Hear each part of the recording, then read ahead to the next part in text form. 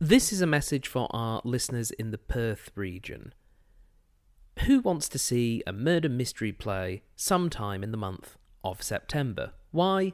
All of us, of course. So why not book your tickets for Clue, the stage adaptation of the 1980s film, featuring yours truly. That's right, if you want to see the host of the Cinema Catch-Up Club do some acting chops himself, book your tickets now for the production being staged at the Melville Theatre.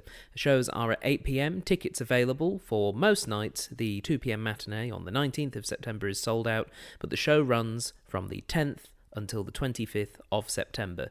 Tickets are $25 or $20 concession, and you can book at www.taztix.com.au. That's TAZTIX.com.au. And fans of the Cinema Catch-Up Club will also notice one or two other members of our little podcast parish either appearing or working on the show. So, book your tickets for Clue now and come and help us solve this murder mystery.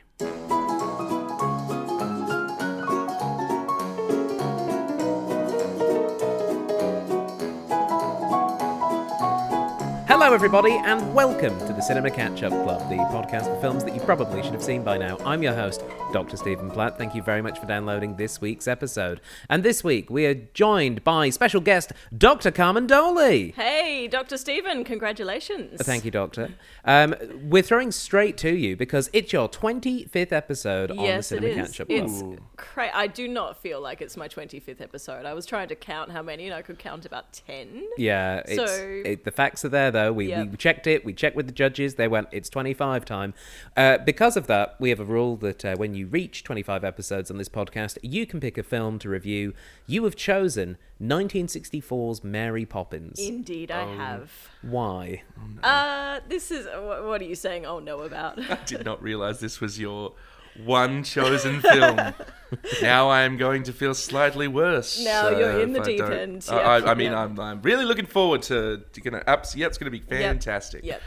No, I mean, this is not just my favorite Disney film. This is my favorite film of all time, and I was conflicted as to what film to go for. Like I was sort of tossing up between this or like a horror movie because I've got weird taste in movies. But there is just something about this film. It's like watching this film is like going home. And I am so excited to be reviewing it on the podcast. I love everything about this film, and Dean is wincing over here, and I'm really going to be interested to see what he makes of this film. Well, yes, because obviously, even though we have a guest who has picked this film, we still have to find somebody that hasn't seen it. So joining us as our guest who has not seen Mary Poppins and will be watching it for the first time, it's Dean Lovett. Hello, I am Dean Lovett. You are Dean Lovett. Dean, how have you been? Good. Yeah, thank you. Things are well? Yes. Wonderful. You've not seen Mary Poppins? No. So what do you know about this film? Look, I mean, obviously it's a huge part of the cultural zeitgeist. There'll be a bunch of songs I know. I've already seen a bunch of clips online, but I've never just sat down and watched it. Presumably you've seen the Sherry Bobbins episode of The Simpsons. Yeah. So you've seen. Well, I mean, obviously it's one of those. Again, it's like it's part of culture. Like it's been parodied a bunch of times. This morning I watched a Saturday Night Live sketch where they joked that supercalifragilisticexpialidocious is a venereal disease that Mary Poppins had been spreading to all the other characters except for the kids, obviously. So it's. I think there'll be a lot of touchstones, but I'll be perfectly honest, and this is why I'm expecting to not enjoy myself today. Okay. I don't know. I think sometimes, especially with the older films, I don't know. At least in the past, I've watched them be like, yeah, okay. Like, it's for its time, it's amazing, and it pioneered and all this. I don't know. I'm worried that I'm going to hate the things that you love, Carmen. That's okay. You can. I don't want to do that. I don't want to. But it'll average out, sort of be like a nice middle ground. Yeah. If you average out between us. Because some of our listeners may not love Mary Poppins, but so they'll be welcome for your surly devil may care attitude. I will represent the cynical bastard masses. Yeah. Out there online. Yeah. If you're listening, get in the comments and write down hashtag Cynical bastard. Cynical bastard, yeah. Hashtag cynical bastard. Let's see if we can get that going. So what is your favourite Disney film? I don't know. Like, I didn't even know Mary Poppins was a Disney film. Really? I guess I just associate the animated ones. Probably something by Pixar. Oh, yeah. Okay. Yeah. Maybe a Moana? You always No? struck me as kind of a Hercules kind of guy, but Bless my soul. Herc was on a roll. I did like Hercules. I just wouldn't say so. I'm not a diehard Disney person. okay. I would say that I know a lot about Disney by virtue of the fact that Disney themed nights are very popular, and I've therefore hosted a lot of them. But I don't know. I'm gonna say Up. Oh, yeah. Oh yeah, That's yeah. a good one. That's a good one. Or what are the other Pixar classics? Oh, Toy Story, A Bug's Also Life, good. Cars, Finding Nemo. Finding Nemo. Finding Nemo was pretty good. The sequel, Finding Dory. Not as Not good. so good. The Also, unrelated she's sequel, problematic. Finding Neverland. The very problematic. The very unrelated sequel, Finding Forrester. I'm going to go with Up. I'm going to say Up. Okay, Because that's a it good choice. crushed my Yeah. soul in the first few minutes and then rebuilt it slowly over the next hour and 20 minutes. I actually don't know what my favourite Disney film is. Yeah, I mean, Hercules is very good.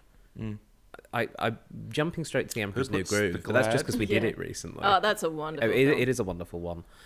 I'd probably say, actually, I think it might be the original animated Beauty and the Beast. I think that might be my favourite. That's a good choice. Yeah. Yeah. Aladdin's very strong. They're pretty good at making Yeah. these films. My favourite Disney movie is Avengers Endgame. That's very true. good, sir. Yep. Yes. Okay. Because Disney owns everything. Yes. I know what mine isn't, and it's John Carter. So, with all that being He said, can jump really high in John Carter. can. Don't you get that though? Because Oh. Mars's gravity Well, you're gonna is different. You're gonna love Mary Poppins. Forget about the Yeah, fact if that you he love was. people jumping high, you're gonna love. Forget this about film. the fact that he's literally a Confederate soldier that we're supposed to think is a hero because he can jump really high. Let's Yeah. watch that. Let's watch John Carter again. Yeah. No, let's No. not. We are going to watch Mary Poppins. So, with all that being said, Yes. are you ready to watch Mary Poppins? I am so ready. I am just so ready. Okay. For those of you listening at home, pop in those DVDs, load up those streaming services, and swallow those spoonfuls of sugar as we watch Mary Poppins.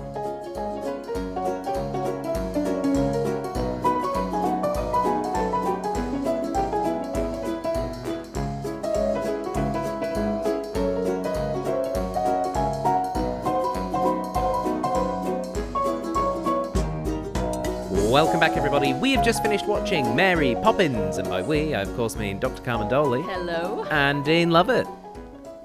Mr. Dean Lovett. Mr. Dean Lovett. Sorry. Mr. Dean Lovett, it was your first time watching Mary Poppins. It was. What did you think? It was alright. It's good. Yeah. Yeah? I get it. I get why it's so beloved. I Iconic. loved your confused bewilderment. May I just say At what? at everything. At everything. Look, it's a kid's. It's easy to kind of poke holes, I guess, in certain areas. But it's a kids' movie. You had a nice time with it, though. Well, not necessarily a kids' movie. It's a whimsical Yeah. tale. Yeah. It did. Yeah, not every song hit for me, but I think more than anything else, I just thought it was a very well-made film, very pretty. The sets and the paintings, and you could just, I don't know, it just looked like a level of effort that you just don't see, I guess, in this day and age. I'm sure you do, but it's more subtle. Yeah, the effort is maybe elsewhere. It was my first time watching this film in a long time. I would have been a child the last time I watched this film, Okay. which is why I was Which was more than 20 years weeks ago. But it was more things like the bird lady I'd completely forgotten about. Yeah, I'm amazed that you forgot about that. Yeah, You know, they never gave her tuppence. No, it's true. she just vanished. Plot with hole. No tuppence. Plot hole. Maybe she's in Mary Poppins Returns. She comes back and she's like, I demand my tuppence. Your sacrifice was not given. The pigeons shall rise against you. But yeah, it was quite fun revisiting it. I remember Mary Poppins being a sadder film as a child, I think. Or at least I think maybe I felt that the impact of Mr. Banks losing his job and not being happy with either the kids or with Mary Poppins, for some reason that stuck more in my memory. and there wasn't as much of it as I recall there being. It was very. Yeah, I think it's there's not a lot. It's definitely more in the second half of the film, but I think what there is done in a very impactful way. So potentially that's why it might have impressed so much on you when you were younger, possibly. It could be. I never liked when I was younger my protagonist being in trouble. Yes. Like in certain films, and I guess Mary Poppins was one of them. And particularly, I think because Mary Poppins as a character is really engaging, you don't want, oh no, Mary Poppins has to go away, but we love hanging out with Mary Poppins. You know, that I think maybe it's a part of that. Yeah. When did you last watch this film, Carmen? So it would have been last year, well, all the way through at least. Last year, the Reading Cinemas was doing a thing where there was no movies coming out, but cinemas here in Perth were open. So they started showing classics like Back to the Future and Mary Poppins. So I was like, am I seeing this in the cinema? Absolutely, I'm seeing this in the cinema. That was really something else because my favourite movie, but I'd never seen it on a big screen.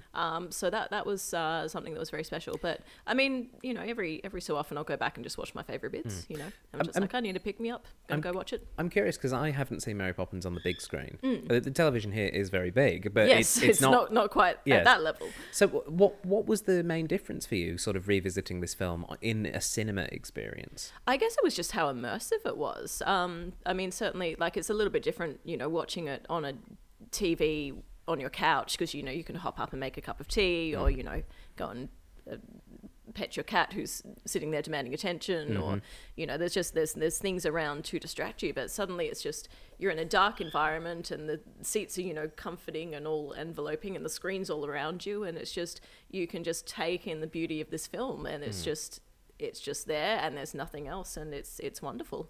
And it is a very lovely film to look at. Like there's a lot of just very striking visual elements. As a first-time viewer, Dean, what was it? What were some of the visual elements that really stood out for you? I think I said almost immediately. I thought the matte painting stuff was really nice.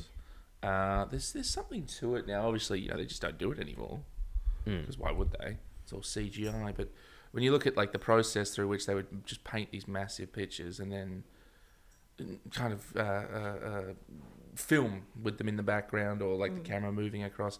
I think they look really great, and you can just see how much artistry goes into them. Very vibrant colours. Yeah, it was almost too much. I don't know if it was our TV settings, but when they jumped into the chalk painting, I'm like, my eyes are hurting a little bit. We almost immediately, or at least I definitely did, the children's glowing blue eyes. Yeah, they're like, hello, mother. Hello, father. Yeah, Michael and Jane did look a little bit like they had glass eyes, which was a little disturbing. Where have the children been? They've been in the cornfields. But yes, the situation is the Banks family. They're in England in 1910. Boy, also known as the nothing can go wrong now period of English history. Yeah, for white people. Well, I'm more thinking about the impending First World War. They'll be fine. They're rich. They won't. I don't know. Yeah, okay, they might be okay. But yes. Mary Poppins will just show up and just cut down swaths of enemy soldiers with her magic. She just like takes on Gal Gadot's form and just crosses no man's land. Yeah, holding the umbrella out as a shield. Oh, I want to see that now. But reaching into a bag, pulls out two. Pulls out an arsenal of weapons. Yeah. Each with a parrot head on the end, you know. Yeah, that are all talking back. Going like, eat that, Fritz! Mary Poppins enters this family environment where we have Mr. Banks, who is very... Sodge.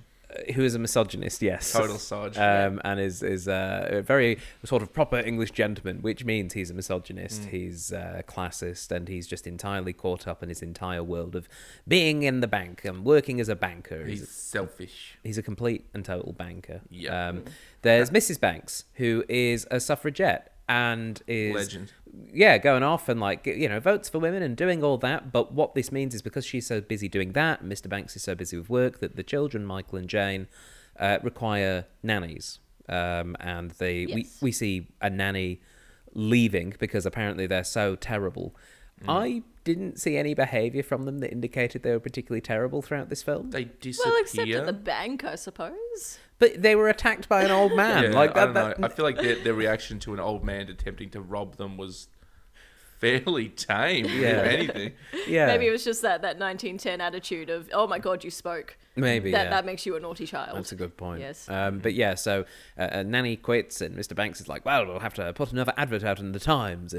And there's a queue of nannies all waiting to get the job. But then a freak storm. Murders them all. Yeah. Now, I know that this is a very common thing where people say Mary Poppins, because of her magical abilities, is she a Time Lord? Is she a wizard? Is she what any of these things? I honestly think she is in the canon of the sort of Cthulhu world. There is something... I think she's some sort of extra-dimensional being. Yeah. I mean, how deep you want to go, man? Because I got theories. Look, I want to hear. What's your theory? I think she's an extra-dimensional being. I think that the Banks children are not the actual biological children. I think they are just younger versions of her race. I think our chimney sweep, what's his name? Bert. I think Bert's one of them as well. That's how they know each other. And Bert's infiltrated the like he's like a plant to kind of keep an eye on things, which is why his accent is so not convincing. And like it's their powers have begun to manifest because they've become a certain age. So Mary has to come in and be like, all right, I'm gonna have to help them unlock their new powers. You know, like teach them what's what. Click to tidy up. And... Yeah, I'm assuming obviously when they've been disappearing, it's probably because they've been murdering people or something, but maybe just starting with like small animals or something. So Mary has to come in and be like, listen kids, one day of course we'll enslave the human race, but not today, so pull your heads in, basically. And that's why she at the start, I mean, before she even shows up, she uses a hurricane to murder about 20 well, as we found out, men dressed as women. Well, yes, most playing of the roles of the were played by men. nannies. Yeah, because they were just like, they're all robed up. Just who's around? So that I thought who's got high definition TV? It's going to be rewatching this in 50 years. Yeah, when you're watching it, going like, oh, they're all men. They're all men. Yeah. And yes, Mary Poppins blows into the world. Whether or not she is an eldritch deity remains for view interpretation. But she turns up. She agrees to nanny for the Banks family. She obviously got the letter that was torn up in the fireplace that then blew on, I'm going to say, an ill wind. She starts to nanny for Michael and Jane. And what her nannying involves is delightful musical adventures in either animated chalk paintings or, going to see an old man who has a laughing disease who's on the ceiling. I'm wondering what it is she taught the kids. I think the lesson from this film, and I think it's one of the reasons why maybe it's not, for me, it's not one of my favourites. I do like it, but it's not like, probably not in my first 10 Disney films I'd choose to watch. But the lesson of the film seems to be Mary Poppins is great. Yeah. It does seem to be a bit of that. And I also get that, what she does and her role in the film and in the story is to help Mr. Banks realise that he's got two wonderful children and that he should be spending time with them. But she doesn't really... She doesn't directly do it, though, because Bert does a lot to sort of get Mr. Banks on side with that talk in the room. I think she's just a very hands-off teacher. Yeah. It's just like, I'll just create havoc here and you can learn from it. She delegates. She delegates. Yeah. But I always found it a little difficult, as much as I really enjoy Mary Poppins, both as a film and as a character, I did find it difficult to sort of relate to her. Because she is practically perfect in every way. Well, I think the appeal of this film, for me at least, and I mean, without wanting to get too much into my personal life, as a child, I empathized a lot with the situation of the kids in this film, where you had a household that was quite well off, but not particularly happy. And certainly my father, I saw a lot of that in Mr. Banks when I was younger. Yeah. So I think maybe even though there's not a lot of those times where, as you say, it doesn't seem like there's a lot of those times where Mr. Banks is really having lots of sad moments. I think they did really stick with me as a child because it was sort of like almost a wish fulfillment kind of thing. Yeah. And so maybe there could be something like Mary Poppins that would come into your life and magically fix those things that were not perfect. Yeah. And I think that was the appeal as a child. I think now it's a little bit more sort of looking at the crafting of this film as a whole and looking at that from sort of more of an artistic standpoint. But certainly as a child, I think that insertion of yourself into the into the children's roles was what really appealed to me. Okay. I think it's an excellent example of escapism. Yes. You know, it's I mean, think about it, because one of the things I was originally thinking was like, what's the plot here? You know, because it does seem to be a series of escapades that eventually leads into like obviously there's not a lot later of plot, later in the film. There's some specific plot events. But I think when you describe it that way, I can definitely see, like, if that's what they were going for, they nailed it. And I think part of the appeal as a child as well is that, again, you theorize as an adult, what kind of being is Mary Poppins? But she's just so mysterious as a child. She does these things and then says, no, I didn't do them. And you don't know, where she comes from. What are her powers? Why is she gaslighting me? I don't know. But it's appealing. Well, I mean, there is that. But is Mary Poppins just a regular person? But this is the kids' imagination. They just Is this them, how they experience the world, the eyes of a child? Possibly. Maybe you need to see Saving Mr. Banks to go into that. Yes. So we have a lot of adventures, and the adventures themselves are not terribly plot consequential, but what they do is they do a really good job of luxuriating in just so much whimsy. There's so much whimsy, and yet I never had like a whimsy overdose. I didn't feel too like this is too much now. Like, it didn't happen for me. Did you get that, Dean? What did I ever at feel any point, full of too full on whimsy? Too like, there's too much whimsy. There's too much twee here. Like, no. Yeah, I think they balanced it really well. Yeah. Yeah. I mean, it never felt saccharine or anything like that.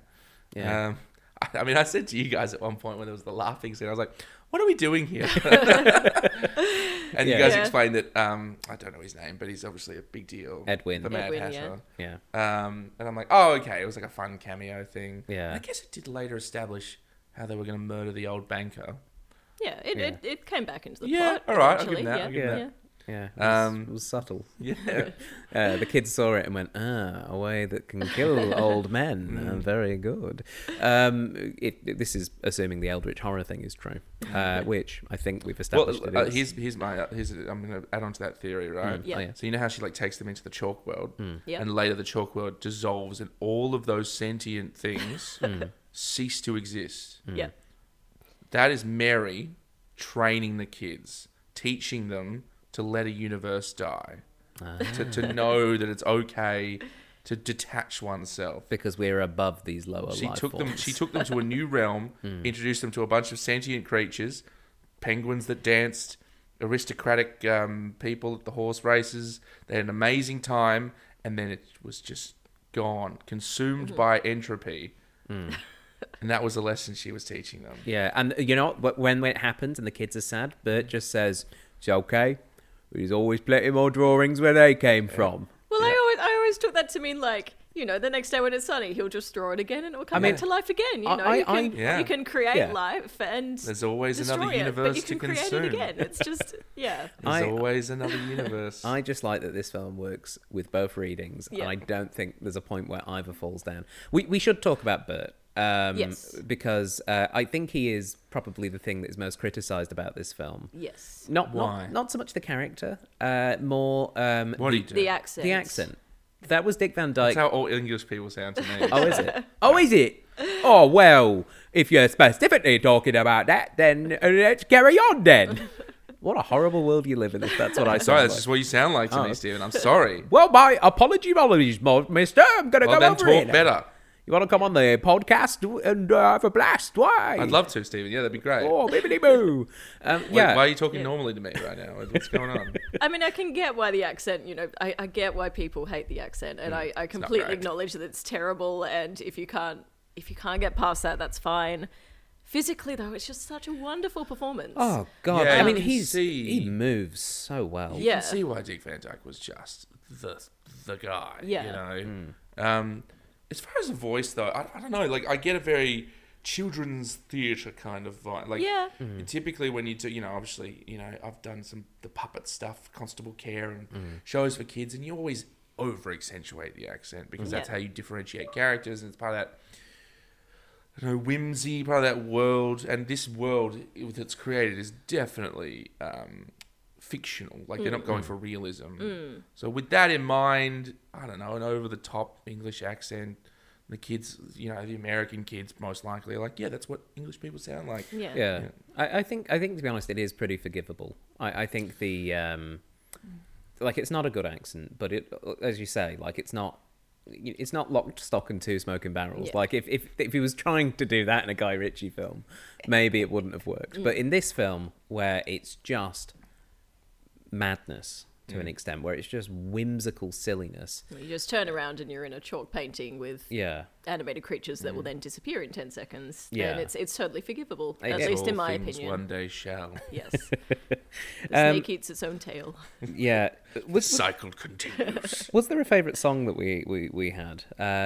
We'll start with you, Carmen, because obviously you've had plenty of time to absorb the songs. Is there a particular song that stands out? Favorite song or favorite moment? Song. Let's go with song. Okay, definitely the Feed the Birds then. Okay. Yep, that would be it. Just beautiful. Apparently, it was Walt Disney's favorite song after this as well. And it was a song that P.L. Travers, the writer of the Mary Poppins books, hated the idea of Disney making a film of this. Absolutely hated it. Did not know it was based on a book. Yeah, it was based on a series of books actually. And The Mary Poppins saga. By H.P. Lovecraft. and she was really not keen on the idea of having music in it as well, particularly original music. And it was the Feed the Birds song that actually got her around to the idea of maybe I can tolerate that. Wait, so it was written by a woman? The books. Okay. Yeah. Yeah. All right, that makes... Because I was... Sorry, one of my original thoughts was Mary Poppins is a total self-insert protagonist. Do you know the concept? Yeah. The idea that, like, a writer will be like, oh, and this person, like, just happened... Like, think, like, Stephen King just always... His main characters are often writers who seem to be very capable in every way. I don't know, I'm just getting some self-insert vibes from Mary Poppins. She's a little too perfect. Do you mind if we discuss that a bit? Go on. Because I mean, P.L. Travers is a very interesting character, and she was a very, very private woman. I don't think we know a lot about her, really. A lot of readings of her work now do seem to be not so much that she's inserted herself into Mary Poppins, but more that she inserted her father into Mr. Banks, and that the father in the books is the way of resolving her inner turmoil with her relationship with her father. I see that as a very simplistic thing. I don't think that's really quite reflects what we know. We don't know a lot about P.L. Travers. She's a really interesting figure, and I did a little bit of research into her because a lot of the trivia that we're going to get to later relates to her and Walt falling out. Yeah, about this film, yeah. Yeah, because this is not the film that she really wanted.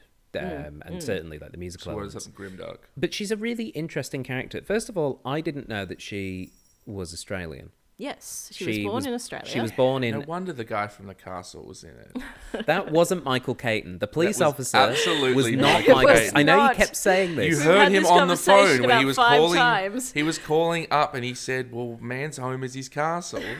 I'm sorry. He looked almost exactly like Michael It was Caton. the vibe of the thing. It was the vibe of the thing. He was absolutely that guy. Okay, yes, she was born Helen Gough in New South Wales? The colony of Queensland. colony of because this was Queensland, pre-Federation. yes. Okay, yeah. So technically, Wow. I don't know if that technically means that she was Australian as the nation didn't exist at the time. Yes. But she's born in Queensland. She lived until she was 96, dying in the 90s in England, where she was lived a lot of her life. And I didn't realise this until recently. She worked briefly as a professional Shakespearean actress. Ooh. Yes. And if you go to her Wikipedia page, her picture is of her from a production of A Midsummer Night's Dream, where she's dressed as Titania. Yeah. So she was this person that was very involved in, artistic endeavours, and she started writing these books. And Disney wanted to make a film of these books for quite a long time. How many I believe books were there? There were lots. Are we talking novels or kids' books? It was more sort of kids' books, but kids' books of short stories, I guess. Like you'd buy a book and there'd be 10 little short little vignettes about what Jane and Michael did or whatever. Explains the structure of the film a lot. Yeah. Yeah, exactly, because they sort of pick through and they were like, that vignette, that vignette, that vignette. Yeah, she wrote eight Mary Poppins books between 1934 and 1988. Yeah, she kept writing them after the movies came out because the movies sort of increase the popularity. And but I think they wanted to make a movie of this since the 30s. Yeah, so something like that. As early as 1938, so the year after Snow White was released, Walt Disney was like, I want to make a movie of your book. But at that time, P.L. Travers really was against animation in terms of, like, she didn't want Mary Poppins to be animated at all. And obviously at that time, the only feature film Disney had to show was Snow White. So when they eventually got the rights to make the film in the early 60s, she still had a lot of input into the script, but not the film itself, which again caused some consternation because she, for example, things like she didn't want characters wearing red.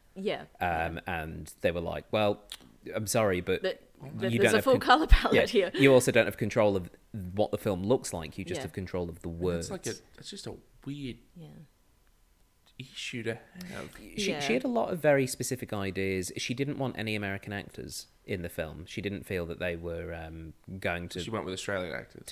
That's why Michael Caton's in it. Yeah, she wanted this very specific idea of, like, Englishness and English values in there. And to sort of reflect what the story was actually about. And so that's why most of the cast is British. But yeah, it does seem kind of odd that we know not a lot about her, considering that she wrote this book, a series of books, which obviously has subsequently had a massive impact with its film and musical adaptations. But you watch documentaries about her now, and it's just like, oh, she wrote this character of Mr. Banks to reflect her father. No, we don't know anything about that. We know that her father was a banker who I think was eventually demoted to a clerk because of his alcoholism. We know that he died young. We know that she took his name when she changed her name to P.L. Travers because his first name was Travers. He was Travers Goff. That's all we know. And very mysterious woman. Yeah, she's very mysterious. And when she wrote her own script treatment for Disney, it was not focused on Mr. Banks at all. It was focused on Jane. And it was kind of this Peter Pan style story of Jane growing up and having to deal with growing up. I think this story is more sort of about her insertion of herself into the children than it is about her father being Mr. Banks or her being Mary Poppins. I think she said at one point, she started coming up with the stories after her mother, I think, attempted suicide, and she was trying to distract her younger sister, and then just said, oh, Mary Poppins just kind of appeared out of the flames to me, sort of as a mysterious figure. So I don't think flames, there's any... you say? Yeah. Like she was summoned in some sort of spell? Like she was trying to distract her sister in a wholesome way, maybe? Look. One person's wholesome distraction for good mental health is another person's cursed being brought from another dimension. Yeah. Anyway, long story short, Saving Mr. Banks and documentaries about P.L. Travers, they try to sort of make this perfect, simple relationship between P.L. Travers and her father and the character of Mr. Banks, and I don't think it's that simple. Yeah. Now, I've not seen Saving Mr. Banks. Yes. I presume that you have. Yes, I have, yes. How did you... I suppose, did you enjoy that film? This sort of semi-biographical film about the relationship between Walt Disney and Travers? I mean, yes and no. I could talk for a really long time about this, and I apologize if I do. Go on. But from like a Disney fan standpoint, there were so many little Easter eggs that I really, really liked about it. Like there's one point where Tom Hanks as Walt Disney is talking, and there's like a map of Florida behind him with like the map of Disney World, pointed out, and it's kind of like cute little homages and things like that. But it's a very simplistic portrayal both of Walt Disney and of P.L. Travers, and Lindsay Ellis, who's a great YouTube film critic, has a whole video about this, and just like the Disneyfication of the truth, if you will. It's, Disney, they have an agenda because they have to present like Walt as like this clean, wholesome person, and that they've got a certain thing that they need to promote because the truth is messy, and the truth is always messy. From like an emotional standpoint as well, it is a very moving film, particularly if you feel the way about Mary Poppins that I do. But I don't think it's a beautiful film, and it's a well-made story, and it's a well-acted story, but it's not the truth and should not be interpreted as the truth. Okay. Let's watch it. Right now? Let's do it. Go on. Pause the podcast. You guys have got a performance of it. I mean, Yeah. if you want to Nah, don't do worry my about that. 26th film as Saving Mr. Banks, I mean, I'm fine for that. I would be curious to I have not to seen see it. I would be curious to go and see it now, having watched this. So Let's do it. We might pencil it in for later Let's in the do it. year. If you Tune in to part 2. if you're all very good at home and tidy everything up by clicking your fingers and having Remember, it jump in the drawer. hashtag cynical bus Yeah. in the comments. We should talk a little bit about the star of the film, though. Can I say my favourite song? Yes, Go you on, can. sorry. I was going to ask you. Yeah, my bring back. favourite song was the specific part when they're in the painting where Mary goes out of her way to say how much she likes how the chimney sweep guy is non-sexual, doesn't hit on her. And Fully that women- friend-zoned. What is it? Fully friend. Like, but what are the lines? Like she Never Yeah. presses his advantage. never Yeah. presses his advantage. A lady needn't feel A when you were lady- near. there was a moment of like, that's not a high bar, people. Come on, that's not a compliment. God. Yeah. But it was just this moment of like, no subtext whatsoever. Yeah. I was like, this is not a romantic relationship between Yeah. the two. Well, I think that, again, that was one of the things that P.L. Travers was very, very adamant about, was like, this should not be a romantic relationship. Maybe that's why they put it all in. I and don't then know. just it like, I get why they did it. It just comes across though. It's You're just like, so oh, no. okay, yeah. So that's my I- favorite. Yeah. I And really- your favourite song? Well, my favourite song is "Let's Fly a Kite." That's, yeah, I that think makes that's sense, my yeah. favourite of the songs. But the routine I enjoy the most is all the dancing chimney sweeps. Oh, it's great, isn't it? Yeah, which is just wonderfully put Can I together. say my real favorite? Go on. Suffragettes. Yes. Yeah, marching around, getting all the other Because we were people like, in the as we household were kind of introduced, like each character was being introduced, I was just for fun being like, I don't like them, I like them, I don't like them. The second she comes in and goes, just starts talking, I just noticed the sash and I'm like, is he a suffragette? And then immediately she's like, one of the women was locked away. And I went, yeah, Yeah, we're gonna go throw things at the Prime Minister. let's focus on her. Screw every other character. Sorry to sidetrack again, but Dean, I saw your reaction at the end when she pulled out the sash and put it on the kite. I was like, and she says, no. a proper kite needs a proper tail. What was your interpretation of that? What did you think of that? Oh, I don't think they meant anything by it. I think it was just her kind of imparting part of her characteristic because obviously she'd had it since the start. Figuratively speaking, she's like, oh, I want to add something to the kite. That's fine. But it was just as she took it off, I just had this moment of like, oh no, please tell me not going to resolve her storyline by saying, it's all right, I'm going to give up on the cause and be a better mother. And Well, she didn't take it off. She took it out of the No. cupboard. But P.L. Travers, the reason I bring it up is because P.L. Travers apparently was really upset about that because she took it off. interpreted it as being anti-feminist. I could see it. She's saying like she gave up the I suffragette could see cause that. to I could- devote yeah. on the family. And I see that. I do see that. Based on the people other than her who made it, the time it was made, Yeah, But I'd never interpreted, even as a child, before I found out that P.L. Travers had interpreted that way. I did not see it that way. I saw it as she puts the sash away. Sorry, I'm getting very passionate. She puts the sash away at the start and says, "You know how the cause infuriates Mr. Banks." yeah, I hated that. And then she Immediately, brings it I was out. like, right, I don't like Mr. Banks. She brings it out when he Yeah, I changes. see Is what you're that the saying. way of saying, "Oh, I know you're going to support me in this cause now. I'm We going to have to go display back. this cause on the children's kite." yeah. I For wonder all if to we, see. If we Yeah. go back and look at the scenes where she was with him, is she ever wearing? No, she's not. Okay, so there. Yeah, okay. I would agree with that interpretation because Yes. she's Yeah. up until that point she's kind of hidden it, or at least Yeah. out of sight, out of mind type situation. Until that moment, she's like, no, this is who I am, and Yeah. you got to deal with it, you sodge. I mean, you can interpret it either way. Sorry, I got very passionate. No, I no. like that. No, Yeah. that's See, I view it as the Yeah, kite I agree. is the kite at the end is the metaphor for the family being repaired. Like it was something that was damaged at the very start of the film. It gets repaired actively by Mr. Banks becoming involved and like making those repairs himself as best he can with the newspaper. Her adding her suffragette ribbons to it, I do get the reading where it's she has to give up her stuff. I actually see it as if the kite is representative of the family. She is interweaving her interest, her beliefs into what that family unit is. Yeah. Does it mean that she's going to be able to go and chain herself to a million other gates and things like that? Maybe, maybe not. It's never actually stated. But maybe if she's not doing that, is she then teaching Jane? Yeah, to teaching have Jane that and attitude? Michael. Yeah. Like, hey, women are people too. Yeah. Maybe even teaching Mr. Banks a bit of that because it's Yeah. pretty clear he needs that. Can I also say this is the first time I remember seeing a film in which a man referred to a woman as a person. So, again, I'm just throwing that out there. Yeah. Sorry, Dean, what were you saying? Man, what? Mr. Banks at the end, he's talking about Mary Poppins, and he says, my world was My world was calm, well-ordered, exemplary. Then came this person with chaos in her wake. So he, without using gendered language. He didn't use gender. And I, as a child, that really stuck with me. I don't ever remember a man referring to a woman as a person, particularly in the context of being annoyed with them. It was very subtle. Yeah, I don't know.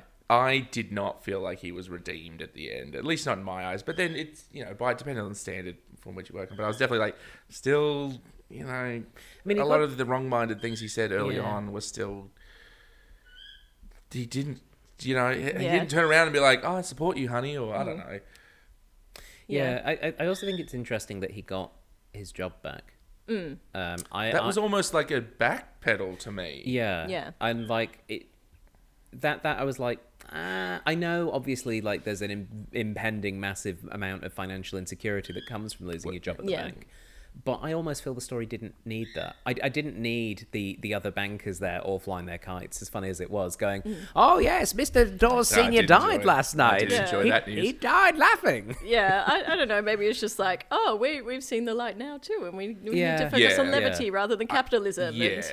I think that was kind of what they were going for, was like, that joke, it kind of felt like one of those last minute, like, oh, but don't worry, everyone. No, it's fine. No, it's fine. He gets his job back. And these guys who were not great before, they're great now. Like, see, they're flying their kites too. Yeah. See, it's all fine. It's fine. It's like, thanks for coming. Have a good night. It is like a children's theatre pantomime where the villain comes out at the end, and even if they're there a little begrudgingly, they're like, I'm here with all the good characters too, because I've learned a lesson. We're going to do the final dance number? Okay. Yeah.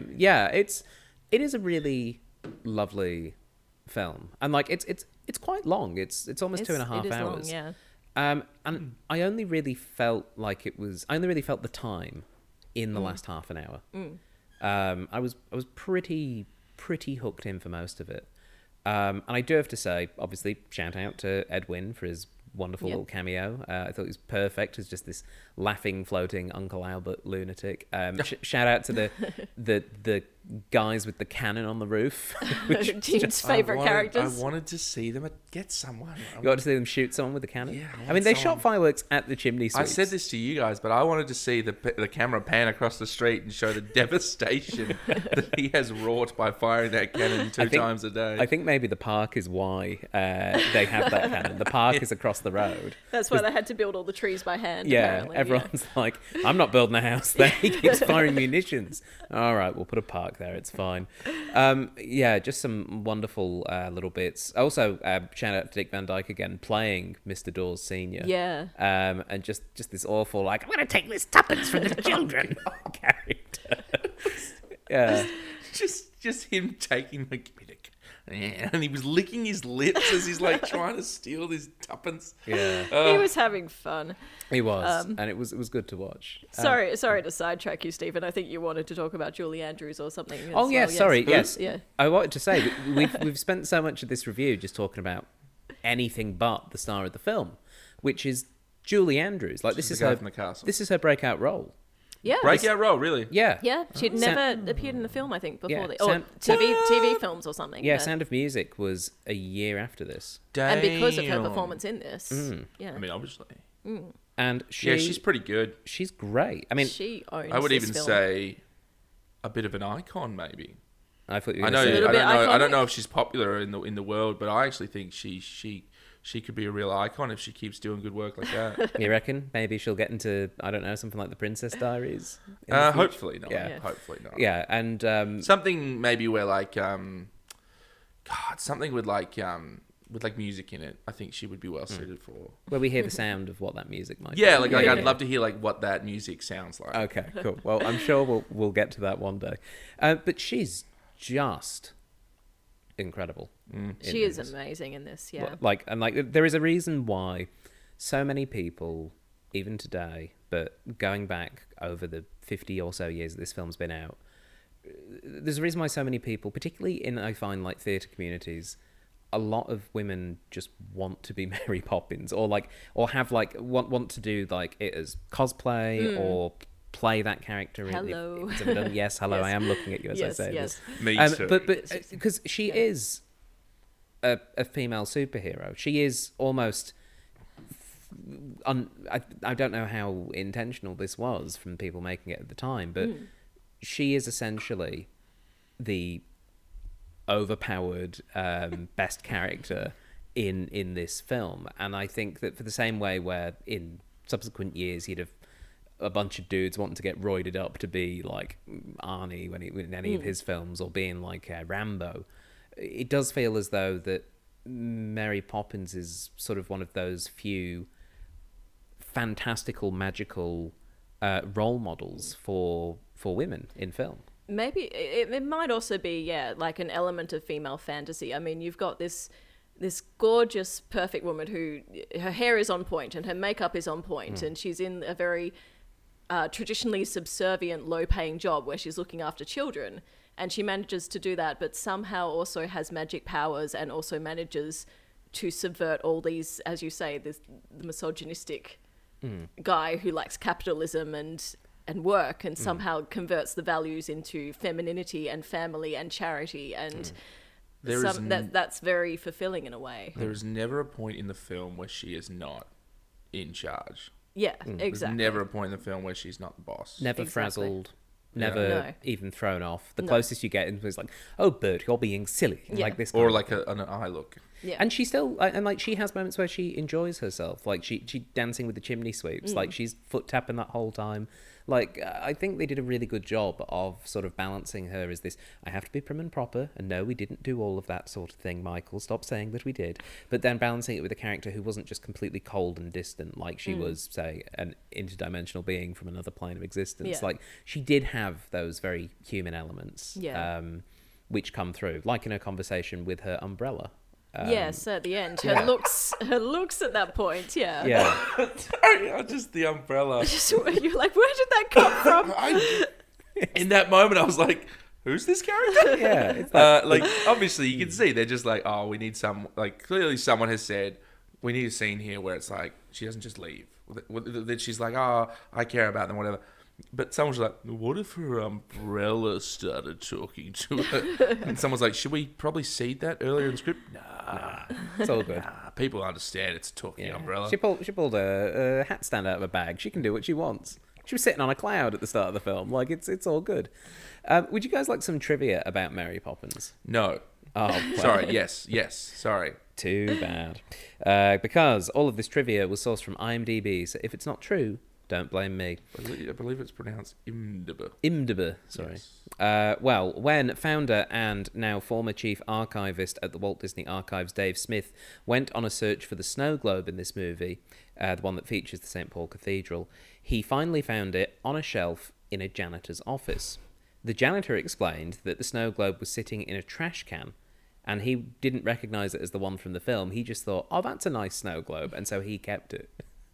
So somebody threw out that snow globe, but a janitor luckily was like, Did they, though? Yeah. oh, it's pretty. It's just incredible to me. they, Like, though? obviously, like the Disney company didn't know this at the time, but back in the early days of like Disneyland and the Disney films, and they were just like, oh, we'll just ditch all this stuff.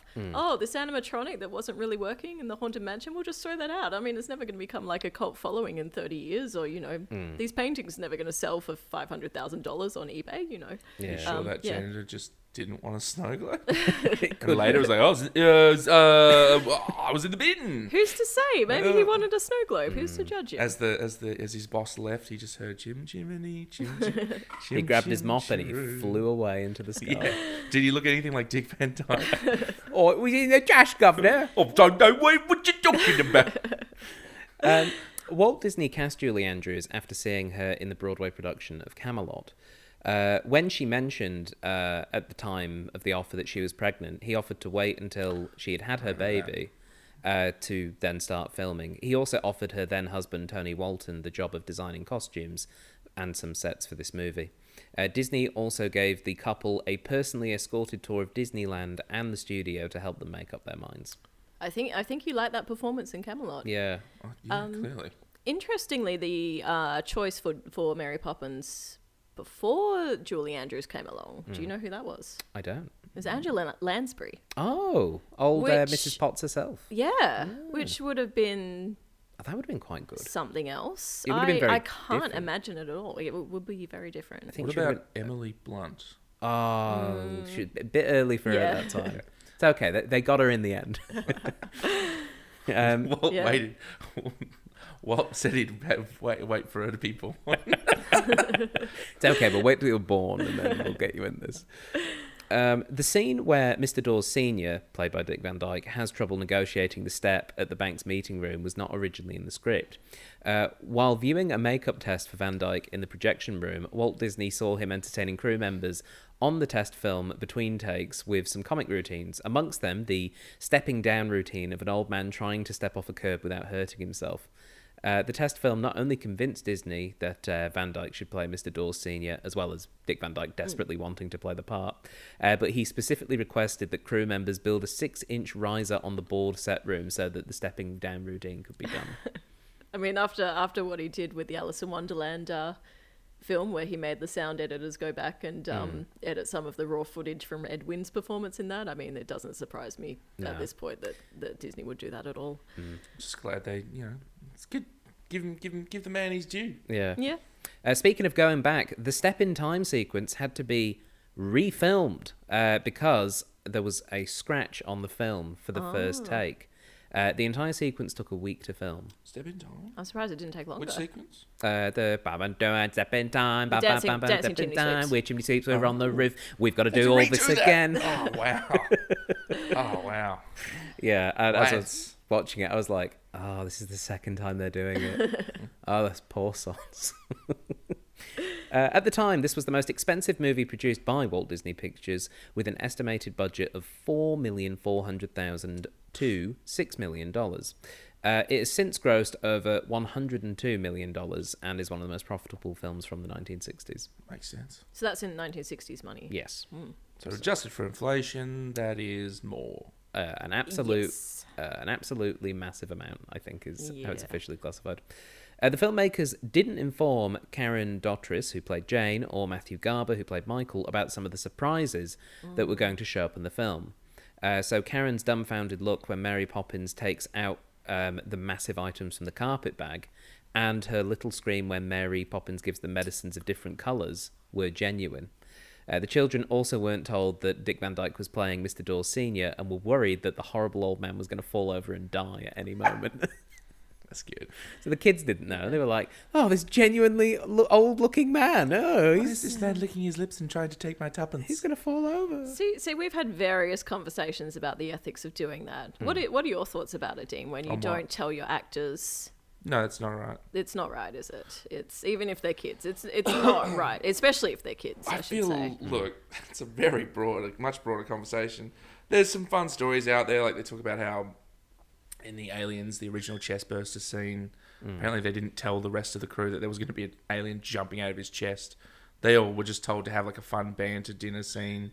And then suddenly one of them obviously knew ahead of time, so and it's shot out of his chest. There's like those kind of cult stories of like, oh, isn't that so cool? But no, just treat your actors with respect and tell them what's up. I would say for something like the medicine is different colours. Yeah, that's fine. I would say in terms of like. You think it's all going to be green liquid, and then when the second time it comes out, it's orange. Assuming they did that practically. Yeah, I don't know. I mean, you look yeah. at how drugged up those kids were in the first couple of shots. You think that's true, though? I mean, the kids knew their lines. I don't know. Like when she's pulling stuff out of the bag, there's no way the kids wouldn't have seen that there was someone feeding those things. I suppose, yeah. I don't know. I'm largely... Sometimes I wonder if that stuff is just a story. Yeah, I'm largely of the opinion that yes, you should tell your actors what you're doing, and no, it's not terribly fair if you don't do it. But I think there are the odd instances where it's acceptable, but maybe still not the best thing to do. Yeah. In this case, it feels harmless. Yeah, I think maybe not best practice. Yeah, maybe not best practice. Yeah, absolutely. I think for something like a different color coming out the bottle is fine because there is no real way that can harm. Other things, I'm like, maybe tell them the old man's not going to die. But yes. Yeah. Although Dick Van Dyke considers this the best movie in which he's appeared, he maintained that he was miscast as Bert. He believed that either Jim Dale or Ron Moody would have played the part better. I don't know who they are. Jim Dale, no. Yeah. I agree completely. Ron Moody, probably not. Maybe. I just don't think. No. Yeah, maybe. I don't think he would have. No, they're not charming enough. No. Yeah, it's a shame. We're in agreement on these two actors that I know of who they are. That you've absolutely heard of Yeah, before. I don't know why we're continuing to talk about it. Let's move on to the next one. We'll move on then. The final theatrical appearance of Jane Darwell, who played the St. Paul's Bird Woman. She was living at the motion picture country home in Woodland Hills, California, when she was approached by Walt Disney to play the Bird Woman. At first she refused, but Disney was so set on having her in this movie, he personally visited her at her home and eventually persuaded her to take the part. She even had a limo sent to fetch and return her for her one day of shooting. Why? She was a big star back in the golden age of Hollywood. Okay. I think she was one of the... She won an Oscar or was nominated for an Oscar very, very early on for Grapes of Wrath, I want to say. Nice. She was. I'm ashamed to admit I don't think I've ever seen her in anything, but she was a big star back in the day. Okay. Yeah, she got the Best Supporting Actress for her role in Grapes of Wrath. Yes. But yeah, no, she was, just, happily retired. Okay, so that's why yeah. she had to be convinced. Yeah. Yeah, no, Walt was like, no, you're doing this. I want you, and I get everything I want. Get in the car. Yeah. On an episode of National Public Radio's Wait, Wait, Don't Tell Me from 2010, Dick Van Dyke was asked by the host Peter Sagal about his notorious accent. Van Dyke stated that his vocal coach was the Lancashire-born J. Pat O'Malley, who apparently had an even worse Cockney accent. So there you go.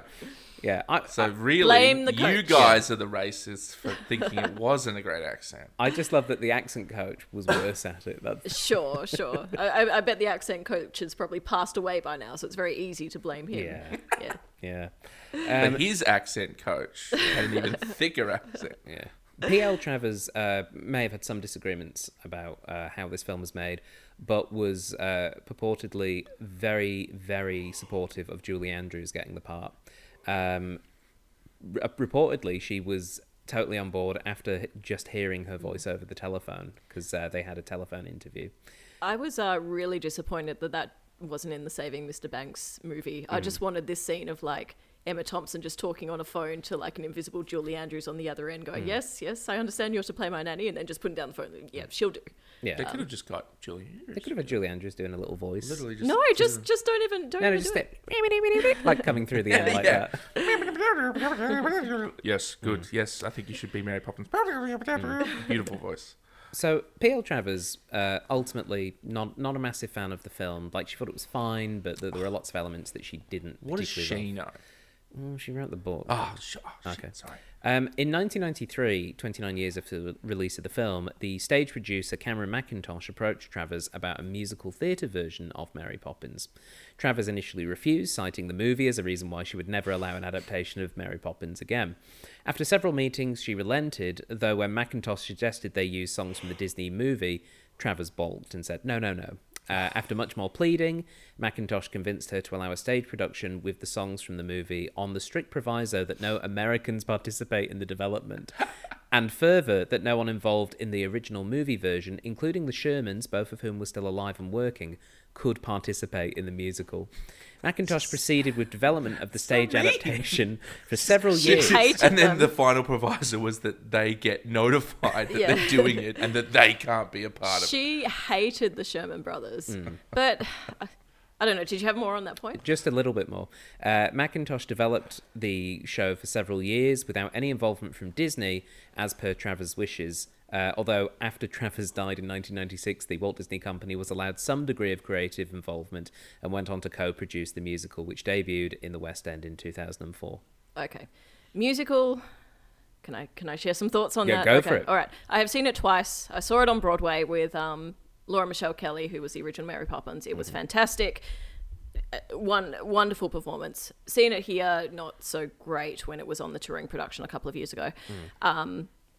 The musical is more misogynistic than this movie. Right. I'm going to go out there and say it. Okay. Well, so Mrs. Banks is not a suffragette. And so she's a just... suffragette in the book, as I understand it. I think the suffragette was a movie invention. that was a movie invention. Yeah. And look, that's fine. Yeah. You know, I'll allow it. But the thing is, I don't know, have you seen the musical? I haven't seen the musical, okay. but go for it. So the kids don't go to the bank. The big issue that gets Mr. Banks nearly fired is that he he doesn't invest in this guy, this Mr. Deus Ex Machina guy. They're like, oh no, Mr. Deus Ex Machina's business was really, really successful and I didn't invest in it. Now I'm going to lose my job. And he goes to the bank and Mrs. Banks is like, no, you're my husband and you're distant, but I'm going to support you and pull you through this and we'll get through this together. So Mr. Banks goes to the bank and they're like, no, Mr. Deus Ex Machina's business venture failed. You saved this company and congratulations, you're getting promoted. And then she comes in and is like, no, I'm going to help my husband and you're all idiots and how dare you fire him? And they're all like, shut up, woman.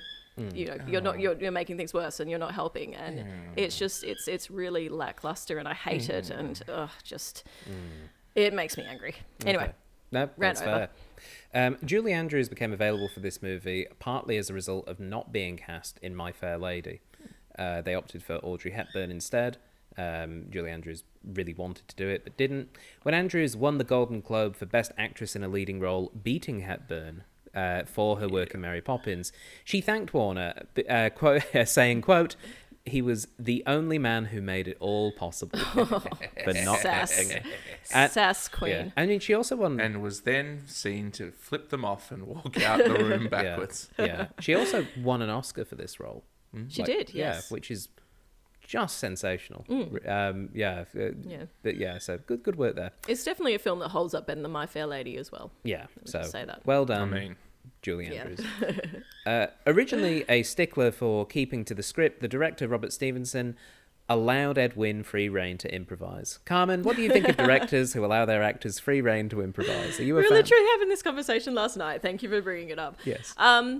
Okay, so for those of you who don't know, I have directed the production of Clue, starring Stephen as Wadsworth. On right now, if you haven't got your tickets. Buy your tickets because they are selling super fast. Yeah. Now, it depends on the script. Now, Clue literally says in there, I think it says free-form improvisational style at some points in the script. So Stephen is allowed 2 lines of improvisation. Two areas. Two areas, yes, and everything else on script. I think it depends. Robert Stevenson was apparently a bit of a nightmare for that though. Like he normally was not just a stickler for the script, but to the point where actors like Angela Lansbury couldn't get a lot of creative expression of their characters in other movies because he wouldn't allow it. So I think there needs to be that balance. Because, you know, you may, as a director, you may have your own creative vision and what you want to see, but then, you know, actors can also bring extremely valuable things that you may not have thought of to the table. So there needs to be a balance. Indeed. Yeah. The word supercalifragilisticexpialidocious predates this movie, but language experts have yet to pin down exactly by how much time, or indeed what it meant. An urban myth is that it had something to do with Irish or Scottish prostitutes. Yeah, I know, and there's no further context in this bit of trivia, so whoever wrote this, please provide a bit more context. Its use in this movie may have been inspired by a nonsense word the Sherman brothers learnt as youngsters on a summer camp. They remembered having a word that adults didn't know and thought the Banks children should have one too. So that was the inspiration for using supercalifragilisticexpialidocious. And there is further writing on where that word exists. You can look it up. Various other spellings of this word, even the odd legal case against the film for using it from other works that predate it. But yeah, sort of a fascinating bit of etymology there. And finally, Feed the Birds from this movie was Walt Disney's all-time favourite song, as you mentioned, Carmen. Numerous times at the end of a workday on a Friday, Disney would pick up the phone and call composer Robert B. Sherman and ask him to drop by his office. When he would arrive, Disney would gesture to the piano, which would slide in and at him at an angle like the piano in this film, and just say, play it. Sherman understood and would play the song Feed the Birds, after which Disney would express his love for the song and wish Sherman a nice weekend. Many years later, in 2001, there was a celebration on what would have been Walt's 100th birthday, including the dedication of the famous statue of Disney holding hands with Mickey Mouse. With his piano placed in front of the statue, Sherman played several songs, concluding with what he told the crowd was Disney's favourite, Feed the Birds, and he said he was playing it just for Walt on that occasion. I mean, in fairness, if I had the Sherman brothers at the end of a phone, I would be doing that on a Friday afternoon as well. Yeah. Good taste, Walt Disney. Good taste. Yeah. So one day. That brings us to the end of our review, and all that remains is for us to score the film. Dean, it was your first time watching Mary Poppins. It was. what would you give this film out of 10? Twould out of 10. 10. I would give it a 11. A bleben. Yes. Okay. I don't know. Come back to me, please. I actually did think about you this. need to weigh this You up. need to ruminate. I Okay. need to be. I'm trying to be equal parts subjective and objective. Yeah, please come back to me. Okay, Yeah. okay, we'll come back. We'll go to Carmen then. What would you give this film out of 10? I mean, there's no such thing as a perfect film, Say it. but this is as close to a on. perfect film as I am going to get. You know, people's tastes vary. Yep. But I love this film, and I love the subtext, and I love the art, and I love the performances, and it's a 10 wooden legs named Smith out of 10 for me. Excellent. What was the name of his other leg? Aha, very good. See, it is a good joke. Is it? Yeah. No, look, I love the jokes in this film. They were so wonderfully a bit crap, but but fun at the same I think that's time. kind of I think that was deliberate. That's Like, Yeah. that's let's deliberate. tell a silly joke kind of Yeah. thing. All right. Have you got a number there, Dino? Yeah, I'm gonna. Can I give two answers? Yeah, go yeah, for it. go for it. I'm gonna say I thought from a lot of different objective angles, I'm gonna say an 8. Mm-hmm. I think there was so many things going for it. I think for its time, incredible. I think, you know, even just from a filmmaking perspective, you can really some great stuff. I think from a subjective point of view, i.e., you know, Dean just sitting down.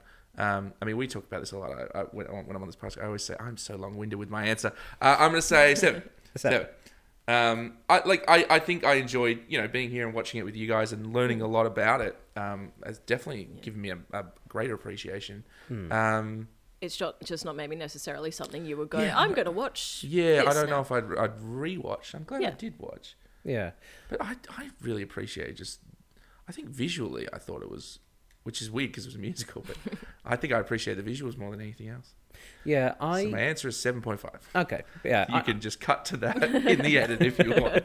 Well, I'm going to agree with you. I'm going to give it 7.5 roof cannons out of 10 because If they had showed me the destruction that cannon caused, it would be a 10 for me. Yeah. Just some You guy just have to sitting content in yourself rubble. with pianos going back and Some forth. family Yeah. sitting in rubble being like, please stop.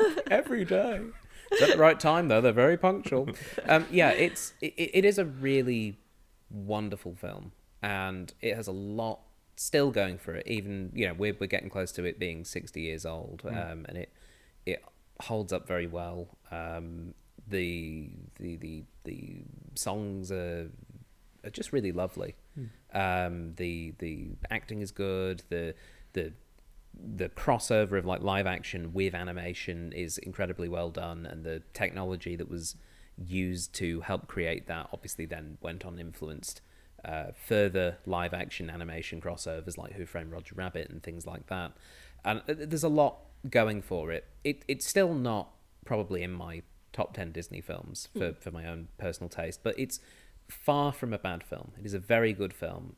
It's, again though, I'm probably the same as you, Dean. It's probably not something that when it pops up on a Disney Plus streaming service, it's You're going to be like, oh, let's watch Yeah. that. No, But no. here's what I will say. I think, Carmen, I think your enthusiasm has rubbed off on me. Like, I now want to see the remake.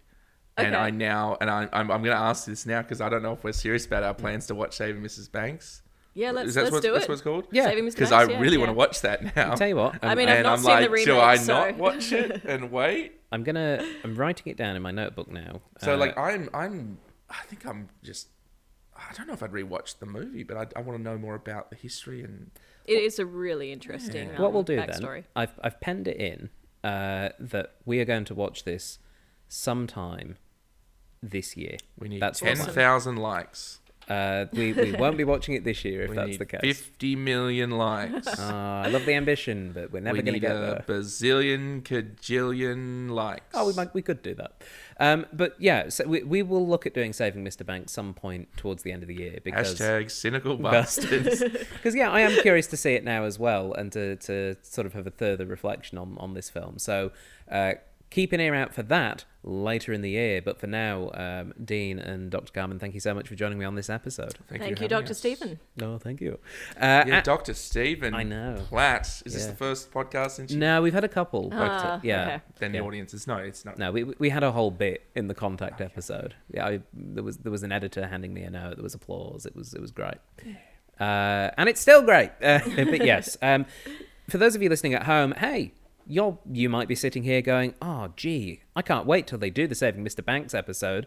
But what if I forget to look for it? Well, allow us to help. You can subscribe to the podcast, search for us on iTunes, SoundCloud, Spotify, and you'll get a new episode each and every week, including, probably in November, December time, the episode that looks at Saving Mr. Banks.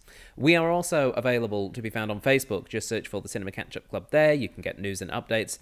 And there is our Patreon for just $1 a month. Just for tuppence, you can have extra bonus goodies and features sent your way, including the Cutting Room Floor, the program where we cut things off from episodes that run a bit too long, and we stick them in there and see what you think. So that is available exclusively to our patrons. So just go to patreon.com/CCUC podcast and get bonus goodies there. But that's all for this week. So until next time, goodbye. Farewell. Supercalifragilisticexpialidocious. Oh, it's such a nice word. Wait, I'm floating away. Hold on. Oh, God. Guys, I don't like being up on the ceiling. I'm afraid of heights. You just have to burp. Don't open the window. No!